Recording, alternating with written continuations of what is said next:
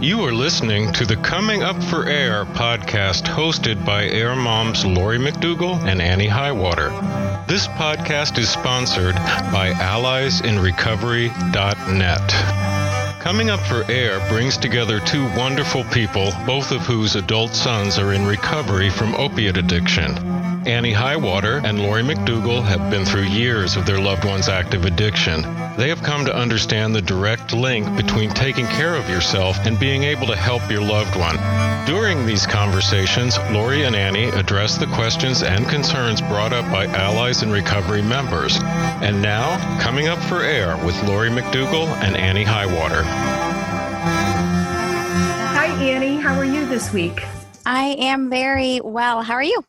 Good. We haven't seen each other in a while. You've been away on vacation, but yes. Summer's in full swing, and I'm getting really busy with book stuff. And then Ohio State University is publishing a book that I've contributed to, and it's all sort of evolving and coming out at once. So in the midst of summer, everything's kind of crazy, but going well. Very good. Very good. I'm taking short little day trips this summer.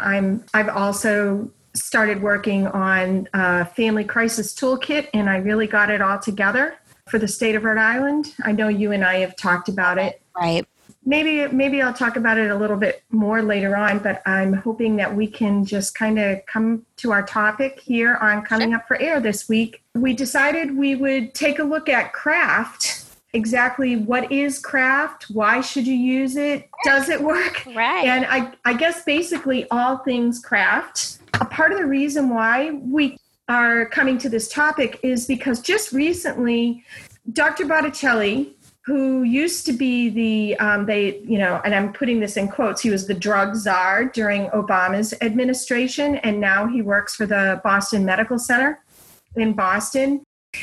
He works at the, what's it called? It's called the Grayken Center, and they work with a lot of people with substance use disorder. And Boston Medical Center just partnered up with Partnership for Drug-Free Kids, and they have created a program where you can call in, and they have peer specialists for families of teens and young adults. These peer specialists are trained in the craft method, along with a few other things. But also, if you go to their website, if you go to the Grayken Center's website, Allies in Recovery is listed there as a family resource, which also utilizes the craft method. So I'm thinking that they're seeing some success and change in utilizing craft. Yeah, they are. Yeah. They are. So I thought, you know what? This is really a topic that we probably need to cover, and we really haven't covered it in depth before in this podcast, right. But I thought, you know what? I think now is the time to try and help people to understand exactly what craft is and exactly how it helps. Okay, so what is craft? What does it stand for? What is it? Craft, it's an acronym for Community Reinforcement and Family Training. And craft is a proven family coaching methodology for helping to get your loved one into treatment for substance use. It's widely studied. It was created actually by this Dr. Bob Myers. I'm pretty sure it's out of the University of New Mexico. Yep. Dominique Simon Levine, the creator of the Allies in Recovery website, studied under Bob Myers, and that's how she learned about craft, and that's how she ended up creating the Allies in Recovery website. If any of our listeners are really interested in understanding, because we hear this all the time, we hear, oh, it's evidence-based, oh, it's widely studied, oh, there's data, right. But nobody really knows like where that data is, or a lay person never really goes and reads about it or will read the data, read the studies. You can actually go to the Allies in Recovery website, and there's a lot of this information. What you want to do is you want to go to the public website, not the member site. So just go to www.alliesinrecovery.net. It's the site before you sign up for a membership. At the top right-hand side, there's the main navigation bar. It says About Craft.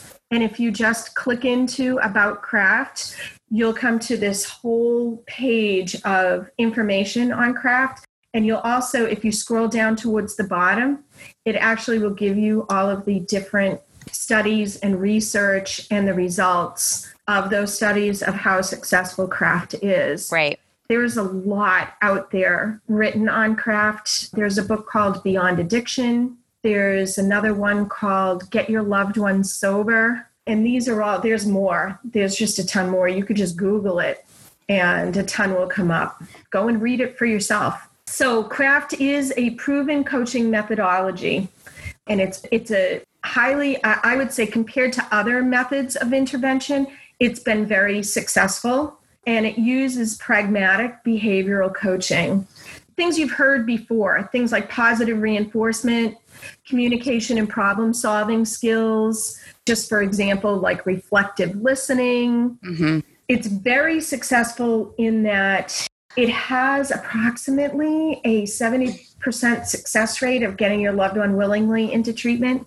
I've got to be clear on this, and I think people need to understand, because I think when they hear that, when families hear that, they misinterpret what that's saying.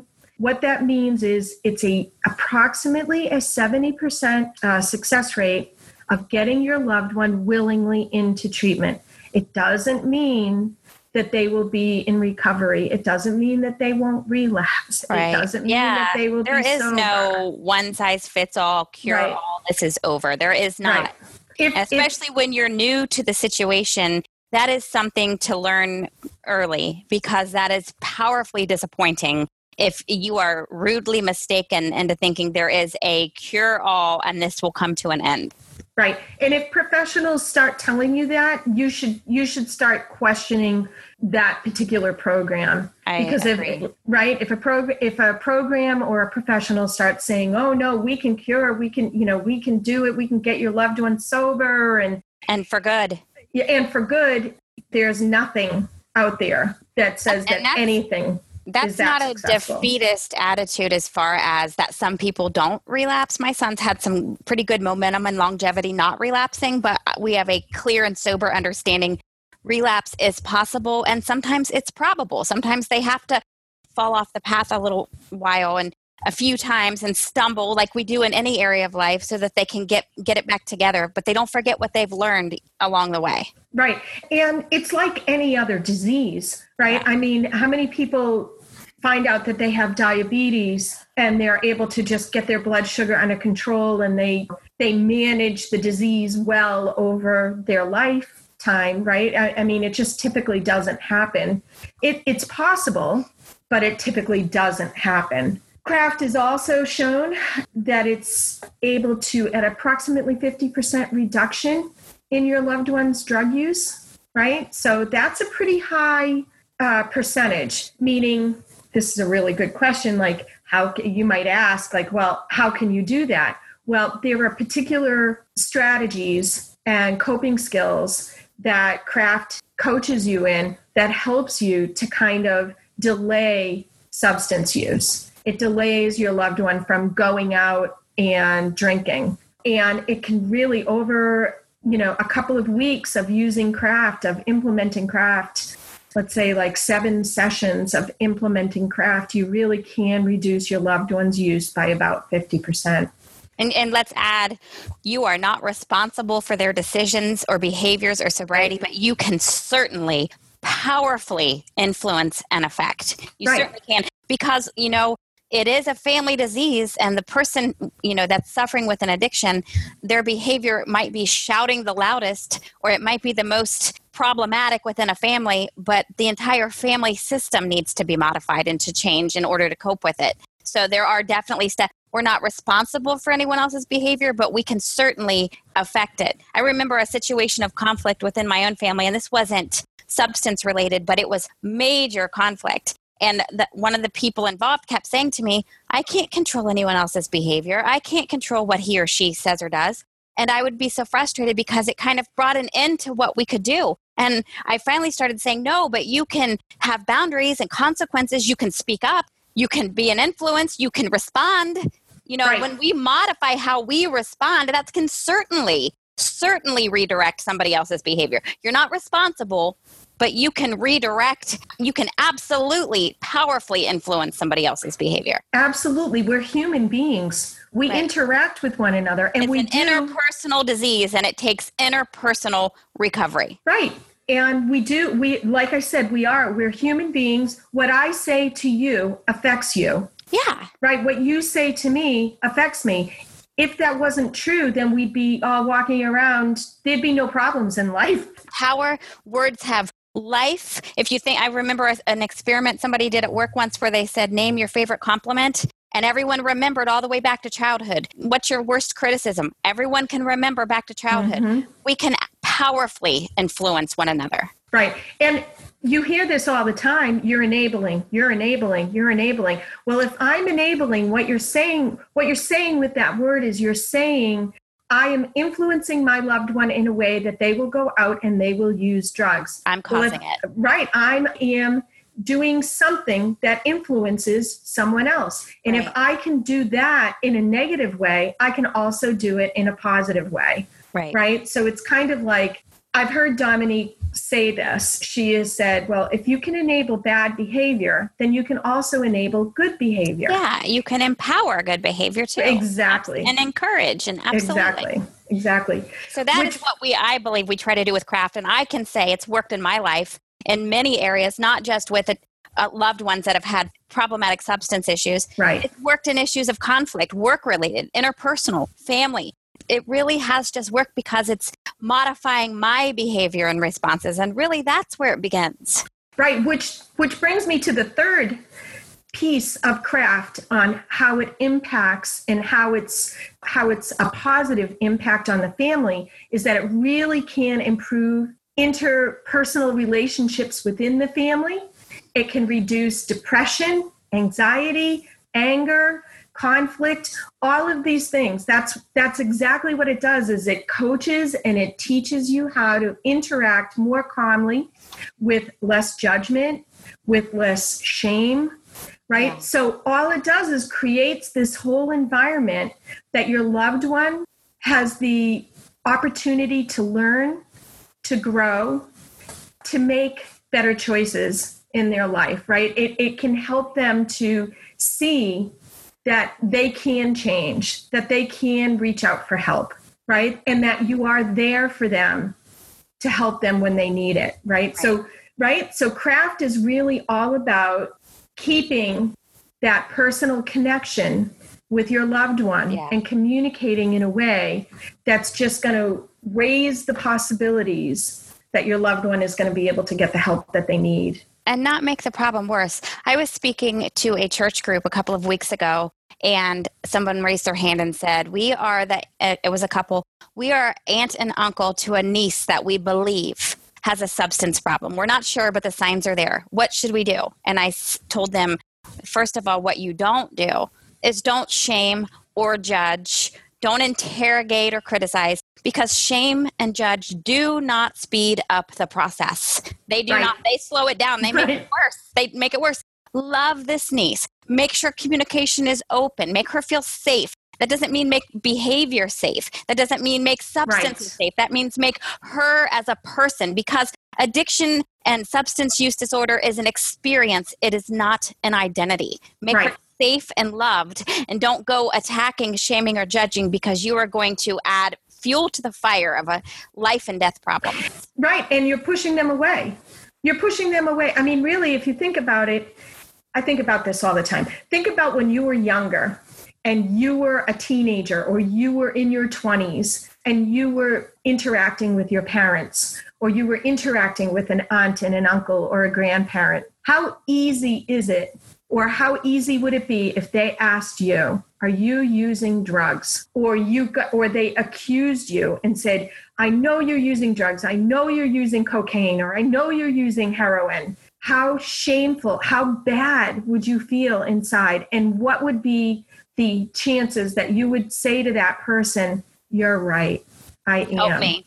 Help me. You're not going to feel safe to trust them to you're just going to further isolate and retreat within yourself and your behavior. You're not going to open up. You're going to seize up and become paralyzed. That's the effect of shaming and judging and interrogation. And I even remember a stupid situation at a softball game when I was about 14. Another wife was there. My dad coached church softball teams.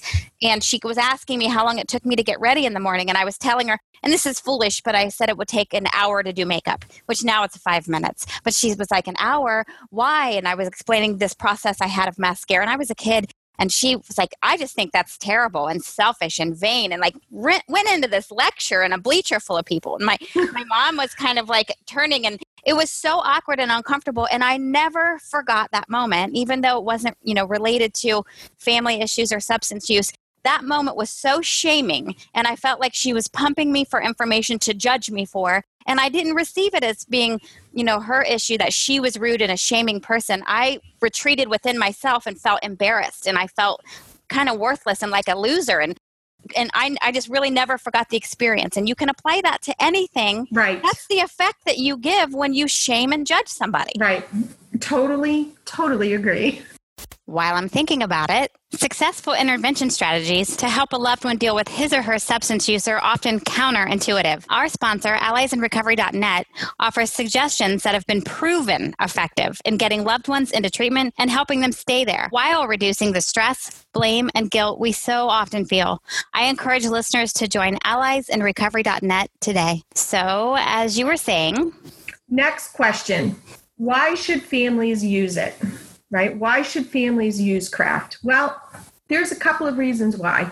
The first thing is, if you're reaching out for help, you're probably reaching out because nothing you've done has worked. So you have nothing to lose and everything to gain from learning how to use craft, right? You've got nothing to lose.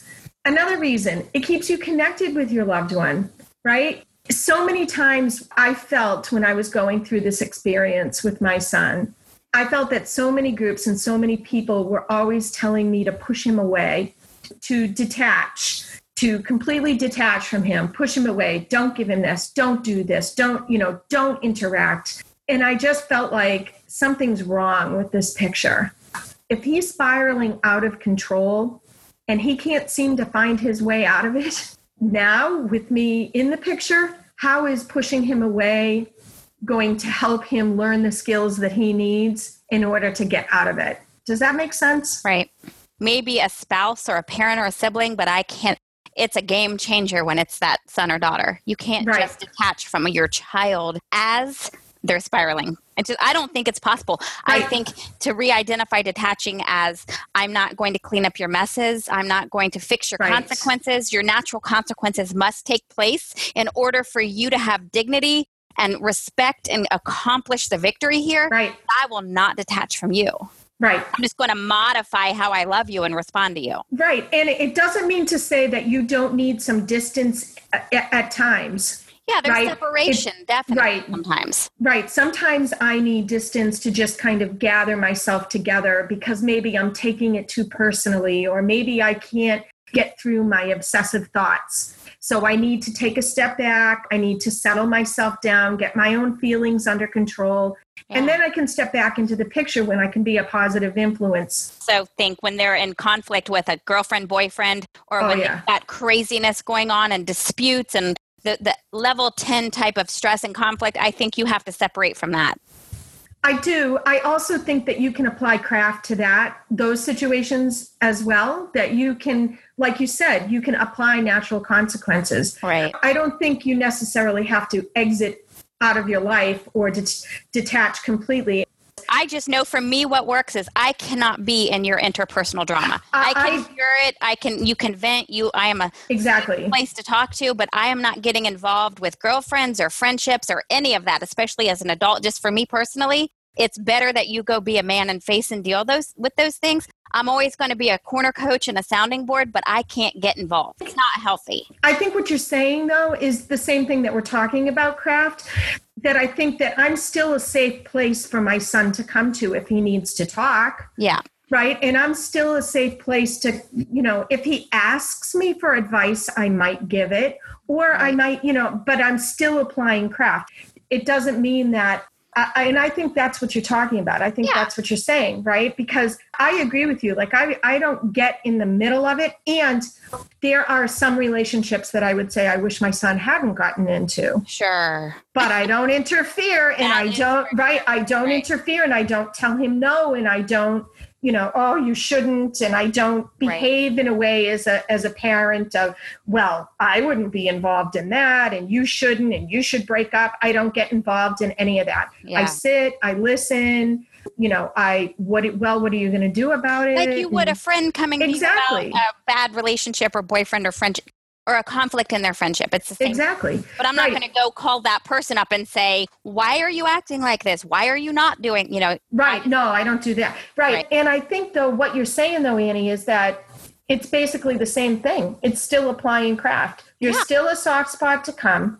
You still have that open communication with your loved one, but you're just kind of allowing natural consequences. Right. You're allowing him or her to learn about relationships, about having a girlfriend, about having a boyfriend, about whatever it is. You're allowing them to learn, but still keeping that connection. Right. Okay. What else? Why else should families use it? Well, one other thing, and I think a lot of people, when they first take a look at craft, can't see how this can happen, but craft can be applied to any situation, right? I mean, we just kind of talked about another place, we're not just using it for SUD, we're using craft for when our loved ones are interacting with somebody else. Yeah. When they've got drama in their life. I was going to say, can I go into what I learned when Dominique trained me on one of the modules, that it was the, just to state the 10 types of dysfunctional thinking. And I wish I could remember which module, and I never forgot it. And a lot of times we all go into these habits. No one's immune, but I didn't even realize a lot of times when they're to an extreme that it was me being dysfunctional, which is why it's really good to be self-aware and to always self-examine. But there's 10 examples of distorted thinking based on research by Professor Lakshman Matt. I can't even say his last name, but it's all in craft and it's all on Allies in Recovery. Number one is awfulizing. And that type of dysfunctional thinking is when you imagine a situation to be worst case scenario and as bad as it can possibly be. You awfulize, at the end of the day, this kid is going to die or going to go to prison. You take it to the worst extreme. Even if that's a possibility, you make it probable, and you are at that hysteria level 10 stress with it. The other one is tunnel vision, where you filter everything through kind of a negative tendency. And you interpret situations negatively, ignoring alternative ways of seeing things. This is when you can't see the forest for the trees, so to speak. The third one is all or nothing, and that's when you split your view into extremes. There's no middle ground. Everything is either or. For an example, and I know I did this a lot in my own personal life and have had to work on it, we are either going to talk this thing through right now, or we're going to end up enemies and it's over, worst case scenario. Instead of giving something space and breath and possibility and consideration and looking at someone else's viewpoint, I would go into panic of, we've got to solve this now. And that's kind of all or nothing.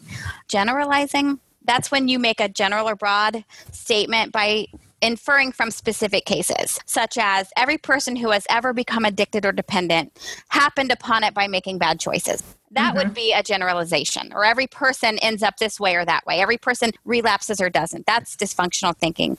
Projecting and jumping to conclusions.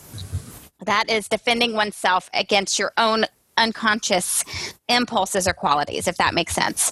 You deny things in yourself that you see and project in others, such as their motive. He or she is only being manipulative and calculating when they're friendly toward me. That sometimes is the case, sometimes especially when someone's in active use, but it's not always. And if we go to an extreme with it, it's dysfunctional.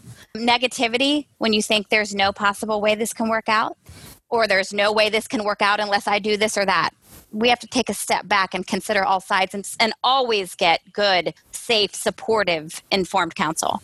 Blame, that's when you assign responsibility for a problem versus working to resolve it, such as it's your fault everything's terrible. It's your fault my life is a mess. It's your fault I'm afraid and unhappy all the time. That's blame shifting without kind of seeing our own participation. The last two are unfairness. When you see unfairness is when you believe there's a lack of equality or justice. You have an inability to understand that things sometimes just don't work out in your favor. There's good days and there's bad. But when you look at it as, why is this happening to me? I thought I was doing all the right things. This is unfair. To an extreme, that's dysfunction. Shoulds, that's when you indicate obligation to be correct and to get things right. You can become very critical. Somebody was telling me the other day they have a T-shirt that says, "Don't should on me." We become very sort of, I guess the word would be codependent to a situation when we think we have to do something or should do something, and then resentment can come in. And then the last one was called Heaven's Reward. And this one I definitely struggled with, especially coming from a religious background. It's when we expect our sacrifices and self-denials to always pay off, Right. as if there's a great scoreboard, someone's keeping score. And we feel bitter when the reward doesn't come. And you think, after all I've done for you, after all I've been through, and this is the thanks I get. So those are the 10 things I learned from craft. And we went through the processes of dialectical behavior therapy, DBT, which can help you kind of normalize those types of dysfunctional thinking. And we all veer in and out of them, sometimes some more than others. Craft really helped me calm those things down.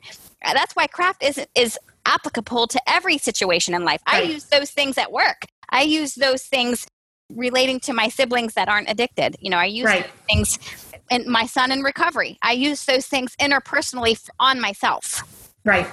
And I have to tell you, I hear this all the time when I'm working with families. I hear, well, that's good for your kids. You can use craft for your kids, but I'm struggling with my spouse, or I'm struggling with my brother.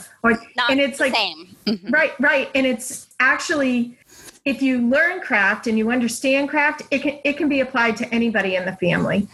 It can be applied to a spouse, a girlfriend, a boyfriend, a brother, a sister, and yes, that you share parenting concerns with. Yes, it can be. It can be used really craft can be adjusted to your specific situation. Right. And what I mean by that is, and I've been working with some families recently, because I can set one particular boundary and it works for me, doesn't mean that the other family or all other families have to set the same boundary and have it work for them. Right. Does that make sense? So craft can be designed around your family's situation. Well, yes, every family has different patterns and rhythm. Every family has different issues and experiences. So you have to kind of custom fit them. There is no one size fits all for anything. Right. Exactly. And let's just take a quick break for a word from our sponsor. This episode is sponsored by CCSHM, the Community Coalition for a Safe and Healthy Morris, whose mission is to prevent and reduce substance use throughout the lifespan through collaboration, education, and community-wide change. CCSHM partners with CARES, the Center for Addiction Recovery, Education, and Success, to bring prevention and recovery services to communities throughout Morris County and New Jersey. CCSHM and CARES are projects of Morris County Prevention is Key. Go to safehealthymorris.org or caresnj.org or call 973-625-1998. We've kind of talked about already what the three main outcomes are of craft. Amongst other outcomes, we've talked about it has, a 70% success rate of getting your loved one willingly into treatment. We've talked about it reduces your loved one's drug use by about 50%. And it also increases better interrelationships within the family. Self-examination. Right, self-examination. And kind of piggybacking on what you just said, Annie, that we kind of get into these family roles, family patterns, right, that we're trying to break. It takes us years to create these family roles and these family patterns. So you have to be patient with yourself and your family when you're using craft. That I find a lot of people seem to think that they're going to try one recommendation from craft. They're going to go out and they're going to try it. And if it doesn't work in that one moment, and your loved one doesn't get into treatment right then and there, that it doesn't work. Well, that's kind of like saying I'm going to skip lunch and lose that 20 pounds. Right. Exactly. Thank you. That's a great analogy. Great analogy. Because you're right. Because it's like we're talking about breaking years worth of patterns. It's going to take some time. Right. And the thing about that is actually it doesn't take a lot of time. It takes about 5 to 6 weeks. But what it does take is it takes a lot of dedication, that you're going to practice this, right? That you're going to allow yourself to make mistakes, but that you're going to practice, right? Because you really are trying to break through years of particular patterns and roles that you've fallen into. And those are not easy things to break down. I always compare it to turning a ship around or that weight loss scenario. Right. But I have to say, I did start noticing results within just a few weeks of doing the training, because I calmed down and I did active listening, and I would listen to hear something different instead of listening for somebody to stop talking so I could jump in with what I thought should happen or not happen. Right. It just kind of calmed the situation down.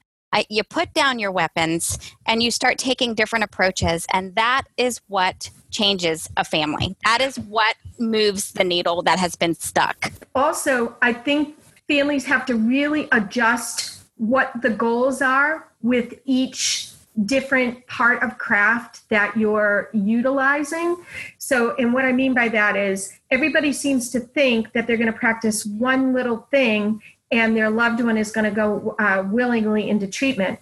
And it's no. It's over a period of time that may or may not happen, because remember, it's got approximately a 70% success rate of having that happen. So there still is a 30% rate that it doesn't happen. So you have to think about it in terms of, what's my goal? What's my short-term goal in this moment? And the short-term goal in the moment might be, I'm trying to just reduce my negative talk so that I can get some calmness in my house. Right? Or I went out of this argument right now. I need to leave this room. I need to step outside of this argument that is bottomless and going nowhere. Exactly. And it might not be that it works in that moment. In fact, I can honestly say you might expect it to kind of get worse before it gets better, because your loved one is used to you arguing with them or used to a particular behavior out of you,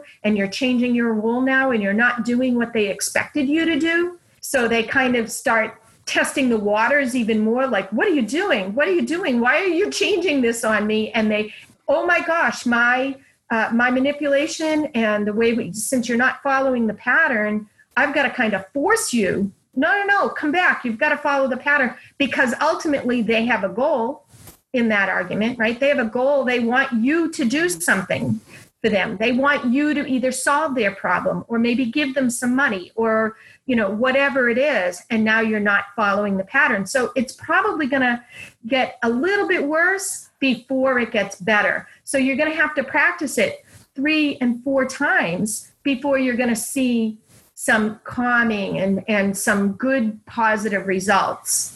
Like any new habit you form, you're always most uncomfortable at first. Think about those first 21 days on a diet or exercise plan. So you kind of almost have to have a sense of dedication and a level of trust that this is going to work ultimately in the end. And it's kind of like, I kind of equate it to what they tell you in Al-Anon and Nar-Anon, kind of like fake it till you make it. This is where, okay, I'm just going to do it and I'm going to try it. You got nothing to lose anyway. What I've been doing in the past hasn't worked. So I'm going to try something different. And right now I'm going to place a little bit of trust into this program. And I'm going to see, I'm going to give it, 7 weeks. And let's see what the results are over a period of time. And right? Just like there's no, we encourage you not to shame or judge your loved one. There's no shame or judgment for you. You have permission to fail. One of the things I love from the recovery slogans is there is no right or wrong. Just get up and do the next right thing. I mean, there are times that I have miserably failed, misjudged a situation or misjudged my importance in the midst of it, or, whatever the case may be, I've blown it. But I'm not going to dwell in that. I'm going to not judge myself. I have permission to fail. Get up and just do the next right thing. There's no shame or judgment. No one's perfect at this. No one should have to be. but we can learn how to navigate it to where life can become healthier. Right. And you can really take advantage of making mistakes, because to me, when you make a mistake in front of your loved one like that, you can always come back and go, oh, I'm still learning. I'm still learning too. Right. Yeah. But I'm trying, but I'm putting effort into this. See how much I love you. Yeah. You know, that kind of making a mistake and kind of turning it around. But expect mistakes. Expect to make mistakes. We're human beings. We're human. I just admit the craziness of my behavior sometimes. You know, right. When I have somebody say, you know, so this or that's going to make you crazy. Yeah, it is. I'm going to climb the walls and walk the floors and be a lunatic for a couple of days. That's the truth. Yeah, I'm going to mishandle it and probably fly off the handle. Right. You know, I hope I don't. But I know what my triggers are, so I'm just going to go ahead and own my behavior and my flaws, and I'm not threatened by somebody else pointing them out, because if it's true, it's true.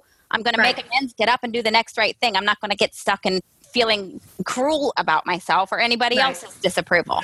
The other thing about it is that when you do freak out like that, once you kind of have learned craft and you've been coached in craft and you've been working it, yes, you might still have something happen that kind of throws you back and you're like, oh my God, I'm back at square one. Oh my God, I'm, like you said, you're climbing the walls, you're in the middle of chaos.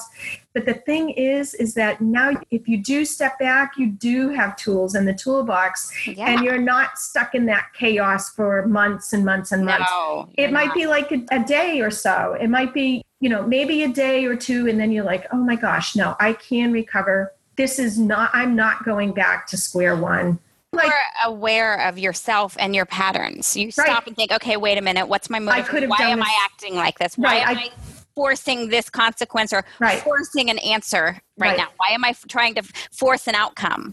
Right. Okay, I could have done it. I could have done it this way, or I could have done it that way, or, you know, and you adjust. Right. It's kind of like your diet example, I think. It's like if you've been dieting for months and months and months and you know you're doing good and then you blow it and you eat does it bring you all the way back? Do you put on 40 pounds, or do you just get up the next day and get back on the diet and exercise or whatever it is and just go, okay. And you may feel the effects for a couple of days of blowing it, whether, you know, when you blow your diet, you feel kind of miserable for a couple of days. When I've blown it in interpersonal relationships or situations, I kind of feel miserable, you know, for a span of time. But you know what? I'm okay with that. I'm still valuable. I'm not a villain. It's not over.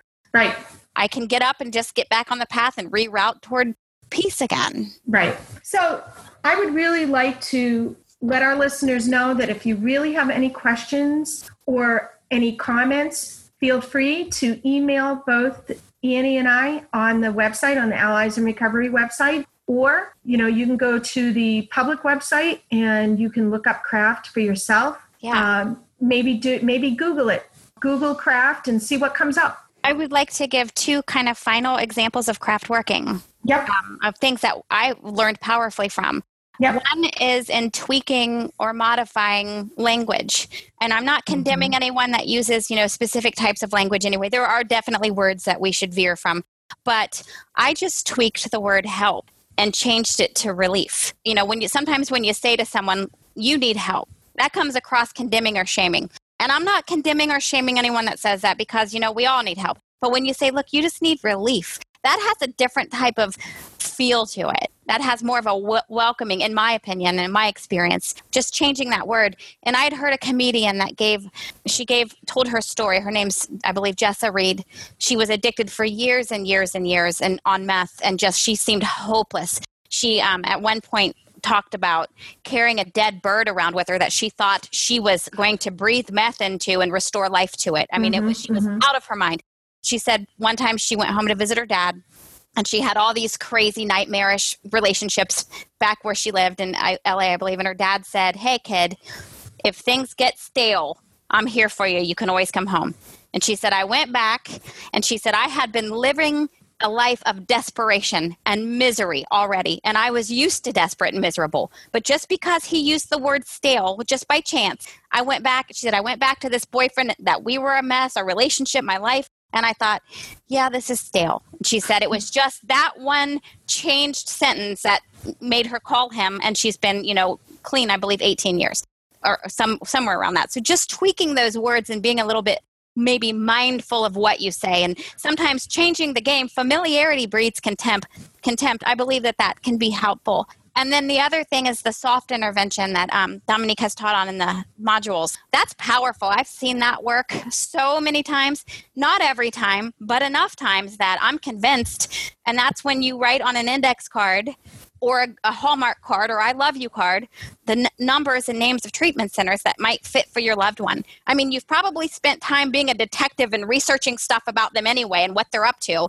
You could take a few minutes and research maybe a treatment center that might fit, whether they have scholarships, Medicaid, insurance or not, putting it on an index card with a number to call. Moments of clarity come when they think, I went out of this, who are they going to call? Sometimes they think to call a family member they might be at odds with, and then that moment's gone. But if they call themselves, they've made that choice. I knew a mother that did that. Her son was living in a gas station. Instead of going and fighting with them, she dropped his stuff off to him with a card, and he went into treatment the next morning and has been working, his own program. So modifications that are powerfully effective. I have my family non-traditional family support group in Rhode Island. We created a crisis framework for families to create their own crisis plan. One of the pieces of that framework is to do just that, to write down all of this information, have this card ready. In Rhode Island, we happen to have two things. We have a 942 stop number, which is a number where people can connect to all sorts of different types of treatment. And then we also have the Providence Safe Stations where anybody can go into one of the Providence fire departments. They can get a warm handoff. They'll call like a recovery coach and they'll make sure that they get them it's a warm hand. And the recovery coach stays with this person. It's not, it's not like they go drop them off at treatment and they have nothing to do with them. They stay with them through their treatment, through their recovery process. But all of that information is already on the card. Yep. And I think it's an awesome, awesome thing to do. I agree with that. I handwrite it myself. And I know there's a text line you can text even the word help or hello to 741-741. They'll send an ambulance, a police car, somebody to pick you up and drive you into treatment. If you put this in somebody's hands, in those moments that maybe you're not there, they pass so quickly and they sometimes pass in front of us and we don't realize it or we're not there.